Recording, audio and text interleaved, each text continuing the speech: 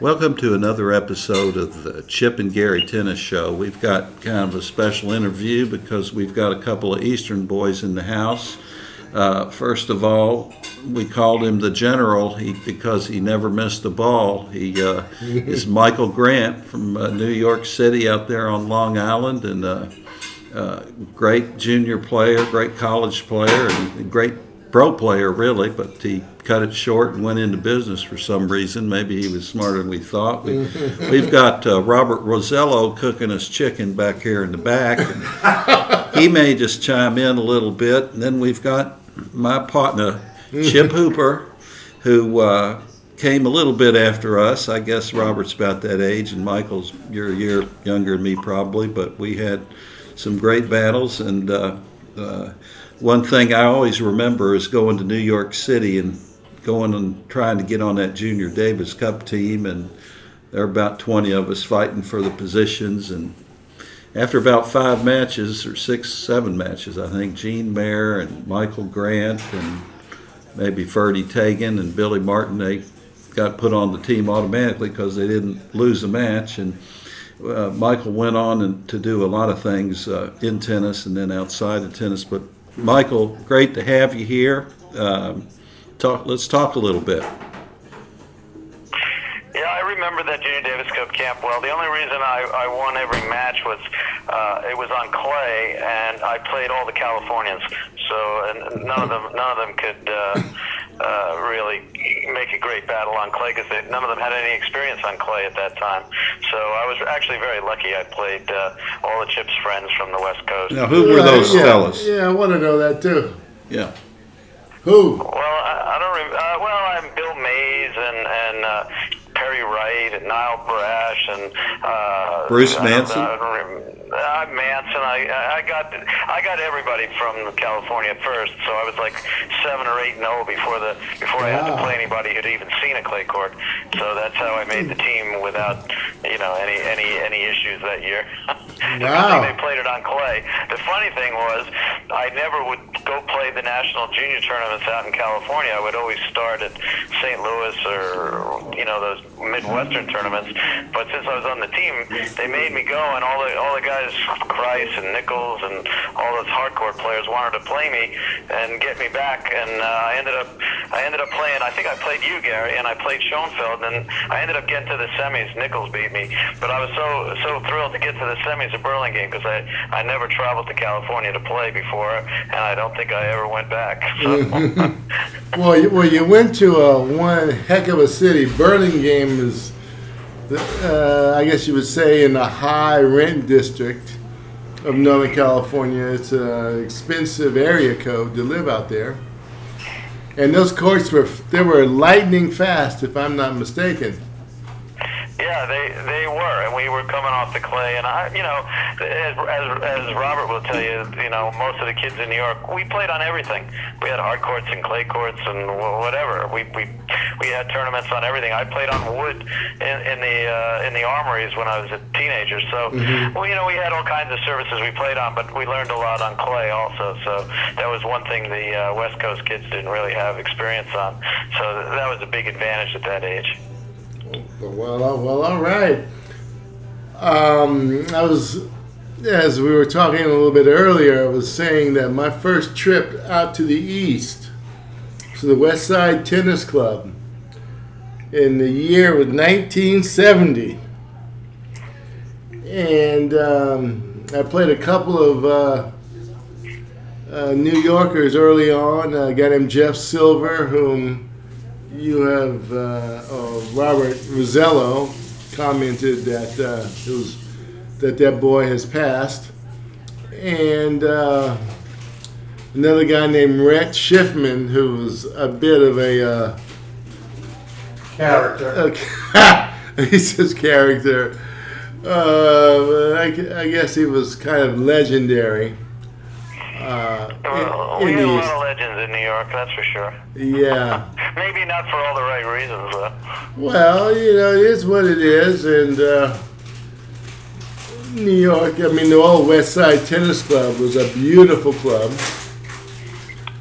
I can't believe that they've let it go, and now it's no longer. Is that not correct? Oh no! It's quite vibrant and still a very active club. In fact, Luke Jensen's the tennis director there now. Oh. And no, it's a big club. It's changed a lot. It's kind of open now. In the old days, it was kind of a old WASB restricted place where you had to know a whole lot of members to join. But it's not like that anymore, and they have a swimming pool there, and they still keep a few of the grass courts going, and it's a very active place. They bubble some of the indoors in the winter. It's year-round club. What about Michael? It still exists. What about you growing up in New York City? Who were some of your influences, and how did you get into playing championship tennis? Well, actually, I got started in a very unusual way. I went down to take a lesson in Roslyn from this guy Bobby Kaplan, who started a lot of kids in the area, and I was like he entered me in a few of the Eastern tournaments when I was 11, 12. I wasn't really anything better than maybe top 10 in the section when the draws were no more than 30 kids. So it wasn't like, if you were top 10 in the section, you probably were better than 20 of the 30 that even played in tournaments in those days. And I played in the Easter Bowl at 13 or 14, and my mom was sitting with this fella who was watching me play. I'll never forget, I played a fella named Gary Taxman in the quarters or semis. He was from Milwaukee, and it was, he was kind of a nationally ranked player, I think, and I had only played in the local New York tournaments up to that point. But the Easter Bowl would get a lot of nationally ranked players from around the country. And I was playing this guy, and he was a better player than I was. And after the match, my mom had been overhearing this fella sitting next to her saying, somebody ought to teach that kid to play. He looks like a pretty good athlete. My mom found out the guy's name, and he was a local teaching pro who was really quite good. His name was Bill Weisbuck. He had taught Budge Patty. He was from Los Angeles originally and taught Budge Patty from scratch till he won Wimbledon and the French. And I didn't go take lessons from him. He said, just bring him around. He can play on the court next to me. And he kind of taught me strokes and how to play, and that really helped me develop. So by the time I was 15, 16, I was the number one player in the section, primarily because Gene Mayer didn't really play our Eastern tournaments, and I used to play all of them. So he was really a better player, but I was one in the section for about 3 or 4 years in the older age groups, even though I got him at Louisville at your hometown at the National Clay. But he was really the cream of the crop in my age group. And Mike, let me you mentioned a name that I'd like you to just say something about. You mentioned Bobby Kaplan, and being another fellow Long Islander, an Eastern boy like you, when I think of Bobby Kaplan, it's with fond remembrance because of getting involved with boys like you.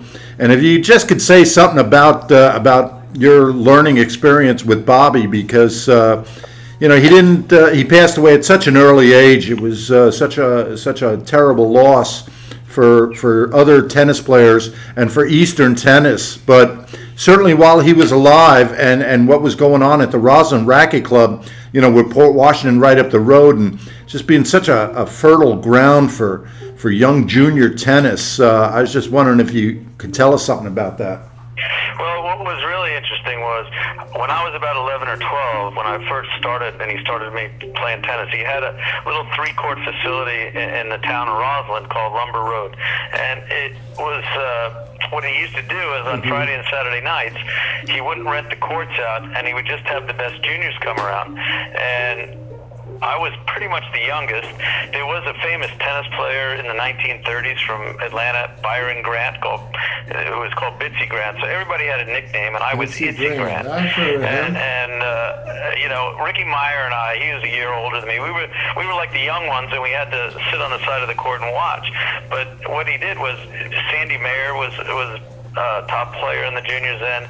Dickie Stockton was like the king of junior tennis in the whole country, and they would come along with guys like Gary Reiner, who was a fine junior player, Neil Edwab, and all these guys, Jimmy Landis, that he played for UCLA, I think. There were so many good players, and on these three courts, all the older kids, especially Stockton, would put on a show playing with Sandy Mayer, and they would play every Friday and Saturday night. And I got to watch these guys, and Bobby was the one who put the whole thing together. Basically let the kids all play for free on his courts that he could have rented out, and it was like the beginning of one of the junior programs. I also used to go. A lot of us went at 6 o'clock in the morning at the Midtown Tennis Club in Manhattan on 27th Street and 8th Avenue.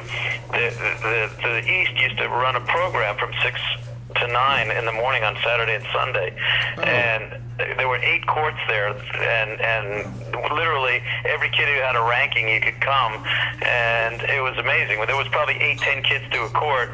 Maybe you got on half a court to hit for maybe an hour and a half if you were lucky, but the pros that lived in the city used to get up in the morning, and it would never happen today. The pros that lived in the city, like Clark Gravener, even Arthur Ashe came out. It was amazing. Ham Richardson, all these guys, Savitt, Paul Kranis used to run it a little bit, and it was amazing. All these guys that were great players, they would be up there at 6 o'clock in the morning helping the juniors, and Vetus was there, and McEnroe. All of us used to get up and play at 6 in the morning, and I remember going outside at 9, and we would be indoors, we'd open the door, and all of a sudden the sun would hit you, and you couldn't even see, because we'd wake up at 5 o'clock in the morning, take the train to Manhattan, and I used to run down 8th Avenue over the winos, and the trucks, from 34th Street to 27th Street, just so we could hit on half a court with all these guys. It was tremendous. And there was a fella named Jason Smith, who was kind of a well-known umpire also at that time, who was he's just a good guy, and he used to run it as well. So it was Stockton would be there, and all these guys were there. It was really, just a great place, and to have all the best juniors in the East in one spot. Peter Fleming he used to come in from Jersey. I mean, the names you would be amazed. All the Eastern tennis, and we really put a lot of tennis players on the map in the 70s. It was all from one big group from the New York area. Robert could tell you he was part of a large group of really good Eastern players. Interesting. Well, Michael, then how did you make the transition from high school to college? I know you were the state champion, which is a big deal in New York. You had, I guess, a legendary competition a little bit with Ricky Meyer, correct? Well, yeah. It's very funny. I played him in the finals when I was a junior in high school, in the finals of the state high school, up at SUNY Plattsburgh, which is way up by the Canadian border. They used to play those things at the SUNYs back in the day. Wow. And I actually should have lost in the semis to a guy named Buddy Gallagher, but I was down some match points, won the match, beat Ricky in 3 sets in the final, and I woke up the next day in Newsday, the Long Island newspaper said the headline they used to cover tennis pretty well back then, even high school tennis, and the headline in Newsday, I'll never forget, instead of it saying like Grant won state high school or something, it said Meyer goes 67-1 in a high school career. Apparently in his last match, I beat him in the last match he ever played, and it was the only high school match he ever lost. Is that right?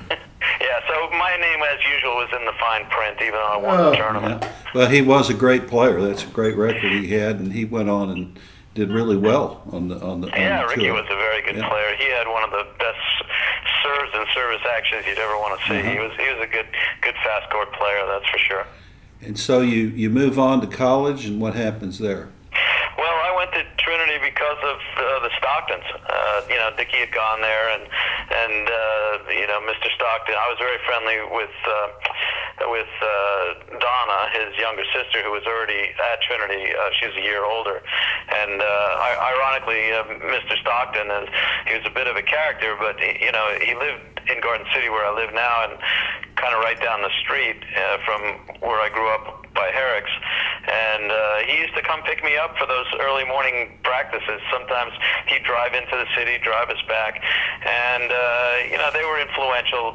He and his son Dickie, in getting me to go to Trinity, and I did very well there for about 2 years, and I wasn't much of a Texan, that's for sure, but I stayed for a couple of years and then played the circuit for a couple of years, and then went back to finish college locally here at Hofstra and go into the business world. But I played pretty well when I was at Trinity. I mean, if you were at Texas at the time, I think the first year I only lost one time in dual matches, and that wasn't too bad on hard courts, but I wasn't. I was a little better on the slow stuff, but it was so much competition. Because in college in those days, all the best juniors that we competed against, you also had a lot of foreign players coming in from the Orange Bowl and different places that played at the top schools like Miami and USC and UCLA. So it was even stronger than our junior tournaments. You guys really had some players. Talk about some of the players you played with at Trinity for the time you were there. Well, the best player was Billy Scanlon. We were roommates, actually. And he pretty much, the first year we kind of switched off at 1 and 2. I beat him sometimes, he beat me sometimes, but he got very strong the second year. He was very good fast court player, and he won the NCAA's the second year. That's right. And then turned pro as well. But he was a really fine player, excellent serve and volley player. He wasn't the only one there. No, well, we had Bill Madiastik and Jim Timmons, David King. We had a lot of good players. Not, I would say Scanlon and I were a little stronger than the other guys, but everybody was good. We had a deep team, and then Larry Gottfried came, and then as soon as I left, they got even a stronger team. They got Skursky and Ben McCowan and Giamalva. I actually played Giamalva in the Texas men's final and got him, but he was a little younger than me. But they was very strong there for quite a number of years. One of the things that Chip was talking about when I was talking to him about tour days, and one of the most unusual places that he played a tournament, and you played there too, and being Jewish, you might have a little bit of a different take on what it was like, but Chip was talking about how Tel Aviv was different because of maybe the tenor of the people and what they lived through and that type of thing. You had a good win over in Tel Aviv, didn't you? Well, I wouldn't say it was a great win, but it was an interesting experience because I had never been, and of course, I guess it was like I played it in '79 or '80. Those 2 seasons, I did pretty well there when I went, but the first year I went, it was I think '79, and interesting enough, a player named David Schneider, who was from South Africa, was playing Davis Cup for Israel with Shlomo Glickstein. They were looking for Jewish players so they didn't have 2 at that time that were high quality. They did, get some players later, Mansdorf and Bloom and Perkis and a bunch of guys, but they were much younger. And my folks didn't even want me to go. They said, it's too dangerous, this, that, and the other. And I wanted to see it, so I was in the tournament. I flew over there, and the first round, I have to play David Schneider, who's like their second Davis Cup player, and it was a first round match, and they stick me in the stadium in Ramat Sharon, the main tennis center, and I thought, this would be great. I'm Jewish. I'm going to Israel. I'll see it for the first time. I get there, and everybody's rooting against me. Yeah, damn. But David, we're playing in front of a packed crowd because he was their other Davis Cup player, and he was so nervous. I ended up beating him in straight sets, and the crowd wasn't too friendly. Wasn't too happy about it. This guy Grant, he doesn't even have a Jewish name. They didn't even know I was Jewish until they interviewed me after the match. I said I was Jewish, so then I had a few people root for me in the next round. I think I won 2 rounds and lost to I don't remember. I think I lost to Herquist or somebody like that. But, it was a great experience. I mean, mean, I went back one more time and played it again and did okay. I think Solomon came the next year, and most of the Jewish players, Americans, went once or twice just to play it and see it. I mean, I did. I went back once in my life. Since then, one of my sons was bar mitzvah there, but I've been there. I've been there 3 times, and then not in the last 20 years. I don't know if I'll ever go back, but it was quite a good experience. What was the vibe back then in the time? I mean, did you feel the tension, or was it just tennis related? I felt it because I put it on myself, because it was only, at that point, when I went in '79, I believe they were giving back, or Sadat had just come from, they had the peace with Egypt, and I remember that being an issue when I was there. But other than that, it was, I hadn't been out of the country that many times, and that's not like going to Europe or Canada or something. The Middle East is a totally different world, and I ended up playing in South America and Asia and Africa and different places after that, but that was my first real experience in a much different place, that's for sure. Interesting. So, Michael, what happened? Let's see, when you played. I'm going to surprise Chip here because he probably doesn't know this, but somebody that he knows pretty well that you took out on the clay, named Jose Luis Clerc, or was that the clay? Yeah, I played him in Japan Open on red clay, actually. Red clay in Japan. I got him in straight sets, but I don't think it was one of his best days, and it was one of my best days, so that's the only way that was possible. But I don't know about that. Don't sell yourself short. I do remember going to the interview for that one, and everybody kept calling me grandson. And grandson, Japanese. And I didn't find out after until son after your name is Mr. So but they were all calling me Mr. Grant, and I didn't understand why they were all calling me grandson. That's good right there. Well, no, but Jose Luis Clerc was quite a player. I mean, that was a great win because that guy could really give the ball a ride. He could hit that forehand, couldn't he? Yeah, he had the backhand was a tremendous weapon too. He hit a pretty good ball, but I was pretty good from the backcourt. And if you didn't have a real good day, if you didn't have a good day, I was not going to knock you over, but you better hit a lot of balls back with me if you're playing me on clay. So. Uh-huh. That's exactly what Mr. Rosello said when he came in the door. I think everybody says it. Kerry Stansbury, our friend, he coined the name that, Robert, I didn't know this until he came down here, but he's a real Civil War buff, so I was asking him things about Grant because Kerry Stansbury coined the name General Grant because of the tactical way that he played, although that Robert informs me that General Grant was not a great tactician. He just had the law of numbers on his side. That's exactly right. I've read many biography. He was more like outnumber them and push your way through. He wasn't afraid to be aggressive, and he was drunk half the time anyway.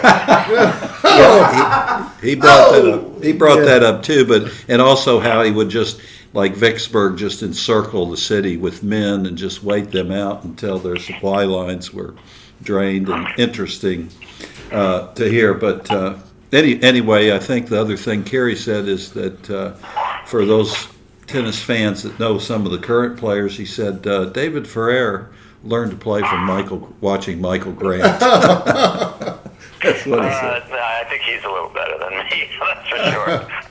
Well, did you have a one-handed or two-handed backhand? Me? Oh, no, one-handed. It's all one-handed. Okay. Yeah. I never saw you play out.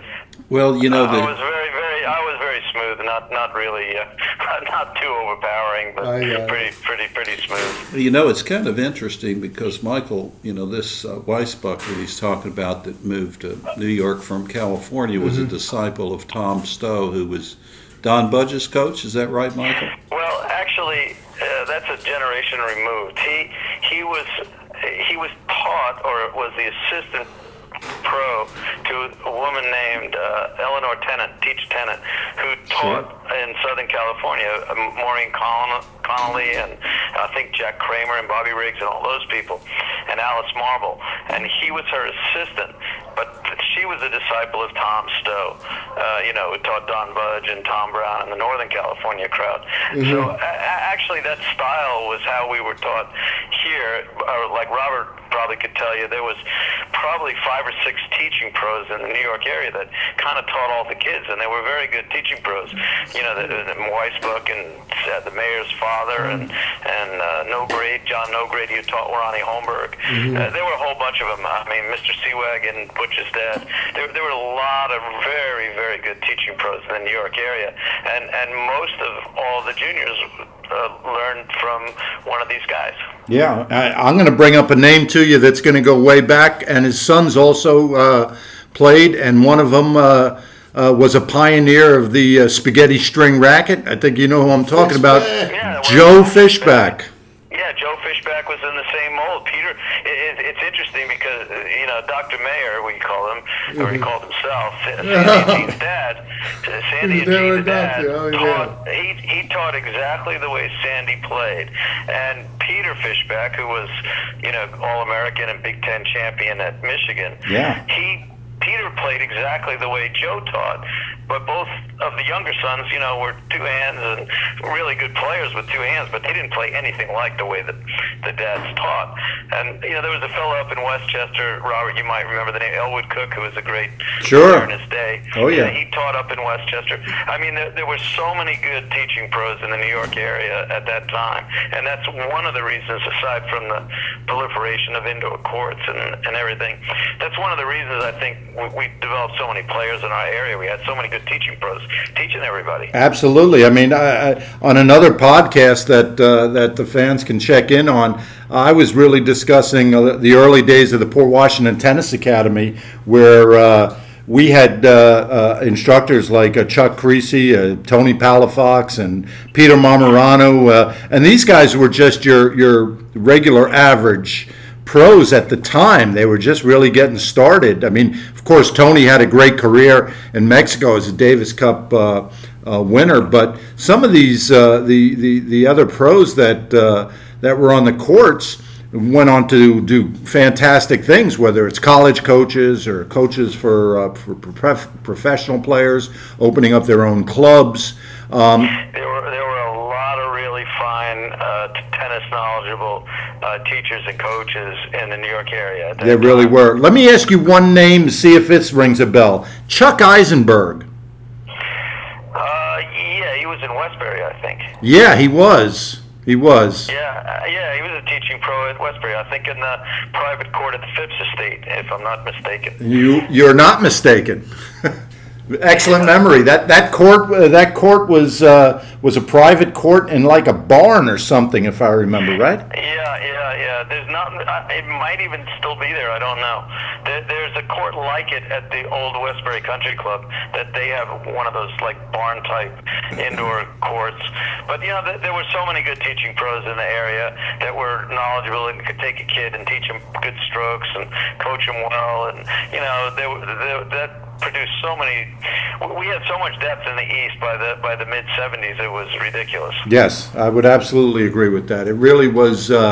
I mean, look, I know that there are other places in the States certainly that produce juniors, but essentially from nothing, because all the players before that came out of warm weather places where you could play all year. That's right. California and Texas and Florida, and all of a sudden, look at even when I was playing a couple years in the pros, there was Rennert and Fromm and Meyer and me, guys that weren't McEnroe and Gerolaitis and the Mayers and Fleming and all the kids that really did well, and look at all the kids that were still made top 100 in the world, all at the same time from, we all lived within 30 miles of each other. That's right. That's absolutely correct. Yeah, fantastic.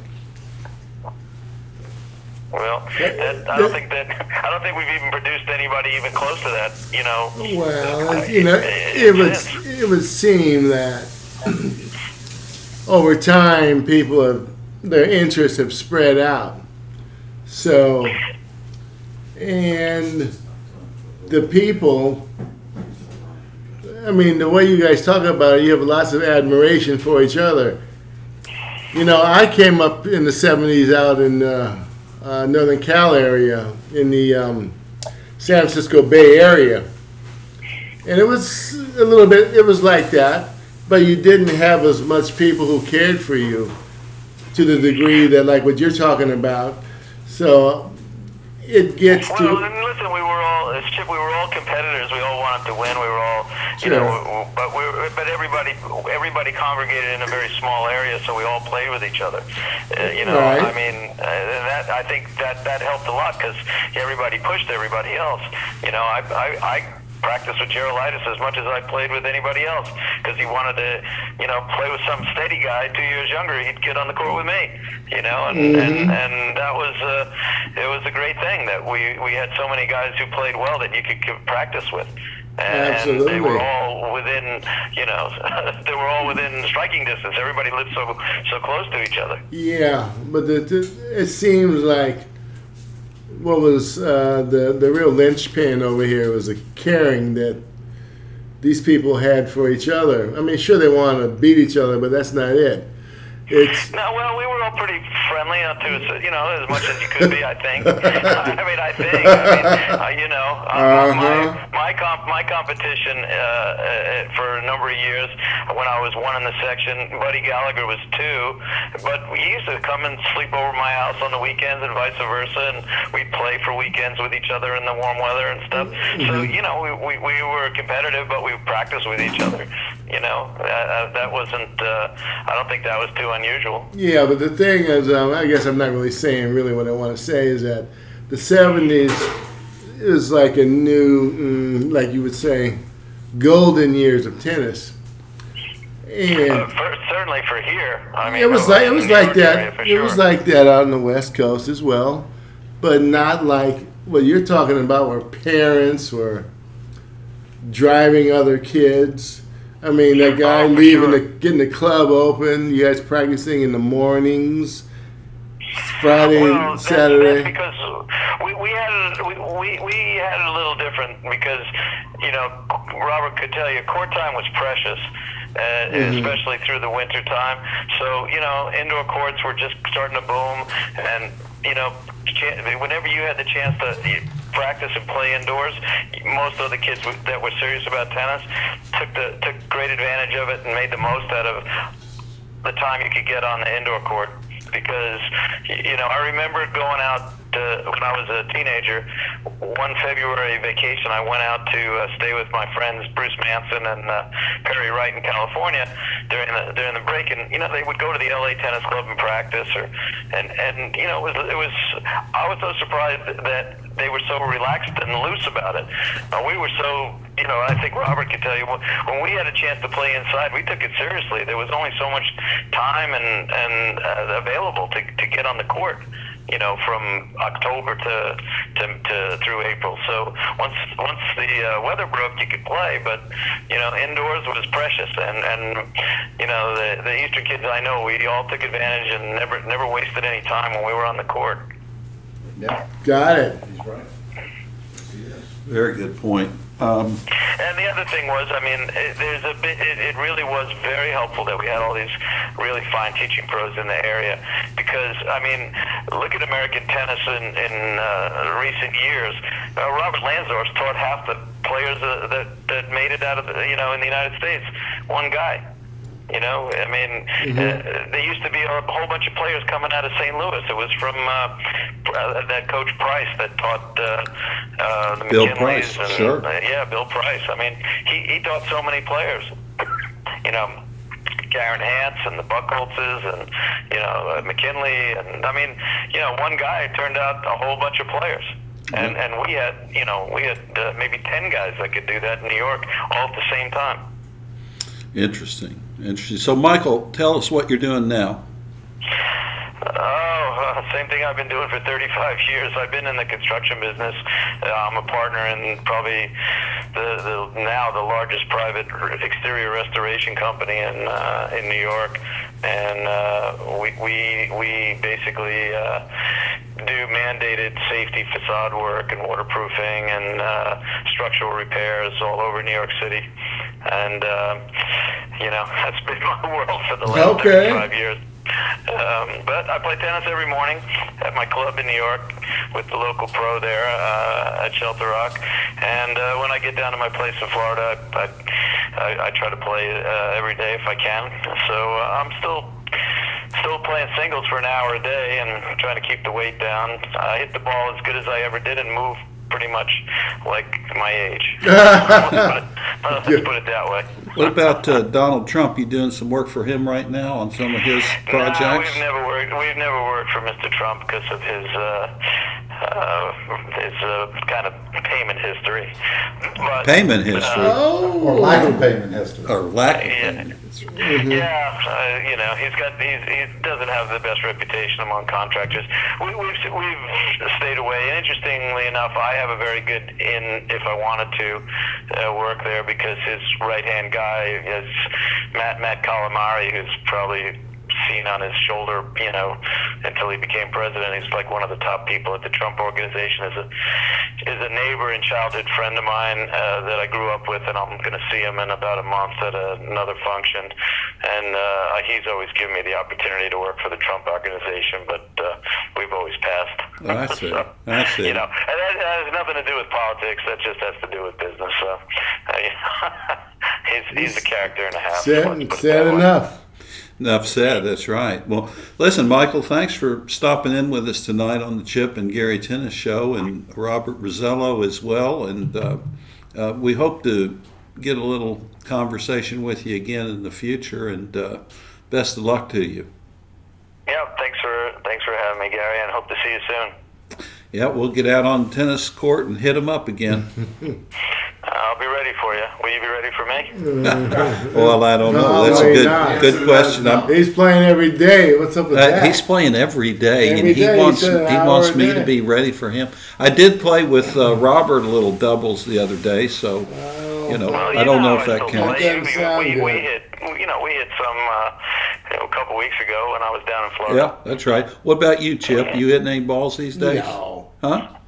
You don't hit balls anymore? No. Why not? Why? Chip would rather lift weights these days, Michael. Yeah. I don't know what's wrong with him. Well, I do the same thing every morning. We warm up 15 minutes and we play sets until the hour's up, and then we quit whatever the score is. I do the same thing over and over and over. So you do that in the city. What time do y'all go out and play? Over at my club. It's 5 minutes from the house, 10 minutes. At Shelter Rock Tennis Club. Uh-huh. At what time you go out on and hit the course We these play days? from 6 to 7. Then I go to my office. I get up at 5 and play every morning at 6 the whole year. Except when I'm in Florida and I let you sleep in and come over and play with me at 10:30 or 11. Okay. We were talking earlier on the podcast, Chip and I, about what makes players improve and winning things. And one of the things he talked about was discipline. And I'd say getting up at 5 to go play at 6 every morning, that's pretty disciplined. It's not discipline. It's nuts. Well, you avoid the traffic at that time, I guess, don't you? Oh, yeah, I can go through the red lights and nobody bothers you. Spoken like a true New Yorker. Yes, like a true New Yorker. Michael, thanks for stopping in tonight. Hope to hear from you again, buddy. You got it. Okay. All righty. Bye-bye, Bye-bye. Michael. Bye, Mike.